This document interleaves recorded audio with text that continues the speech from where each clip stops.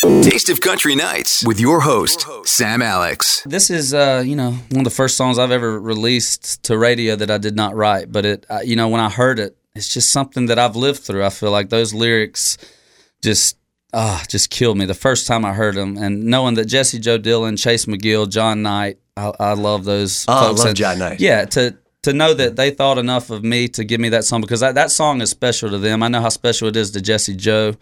And I don't know, it just, for me to have a song to record like that I believe in that much and wish I would have written, because I've been there. And that's the coolest thing. I love telling my story by writing, but when somebody else kind of tells your story for you in a song, you know that, wow, I'm not the only one that feels like this. And I think that's why we love country music, is hearing that these people you think are invincible up there on stage are really just real people and living life just like anybody else. I think so many people can relate. Why do people date someone if they know they're going to break up? I guess maybe spring break? It's just, maybe so, but I think this is kind of I say that I've been through some breakups. I wrote a song called Ain't Worth the Whiskey that is kind of one of those, I'm going to go out and get over you, not thinking about you thing. But this is more of a, I think, mature kind of breakup, that the kind of breakup that's even worse than the Ain't Worth the Whiskey breakup. When you end something on good terms and you think the world of each other, you just know it's not going to work. I mean, that's the saddest thing I think you could ever do, rather than breaking up on bad terms and having a reason to get over them. I think it makes it harder when you don't have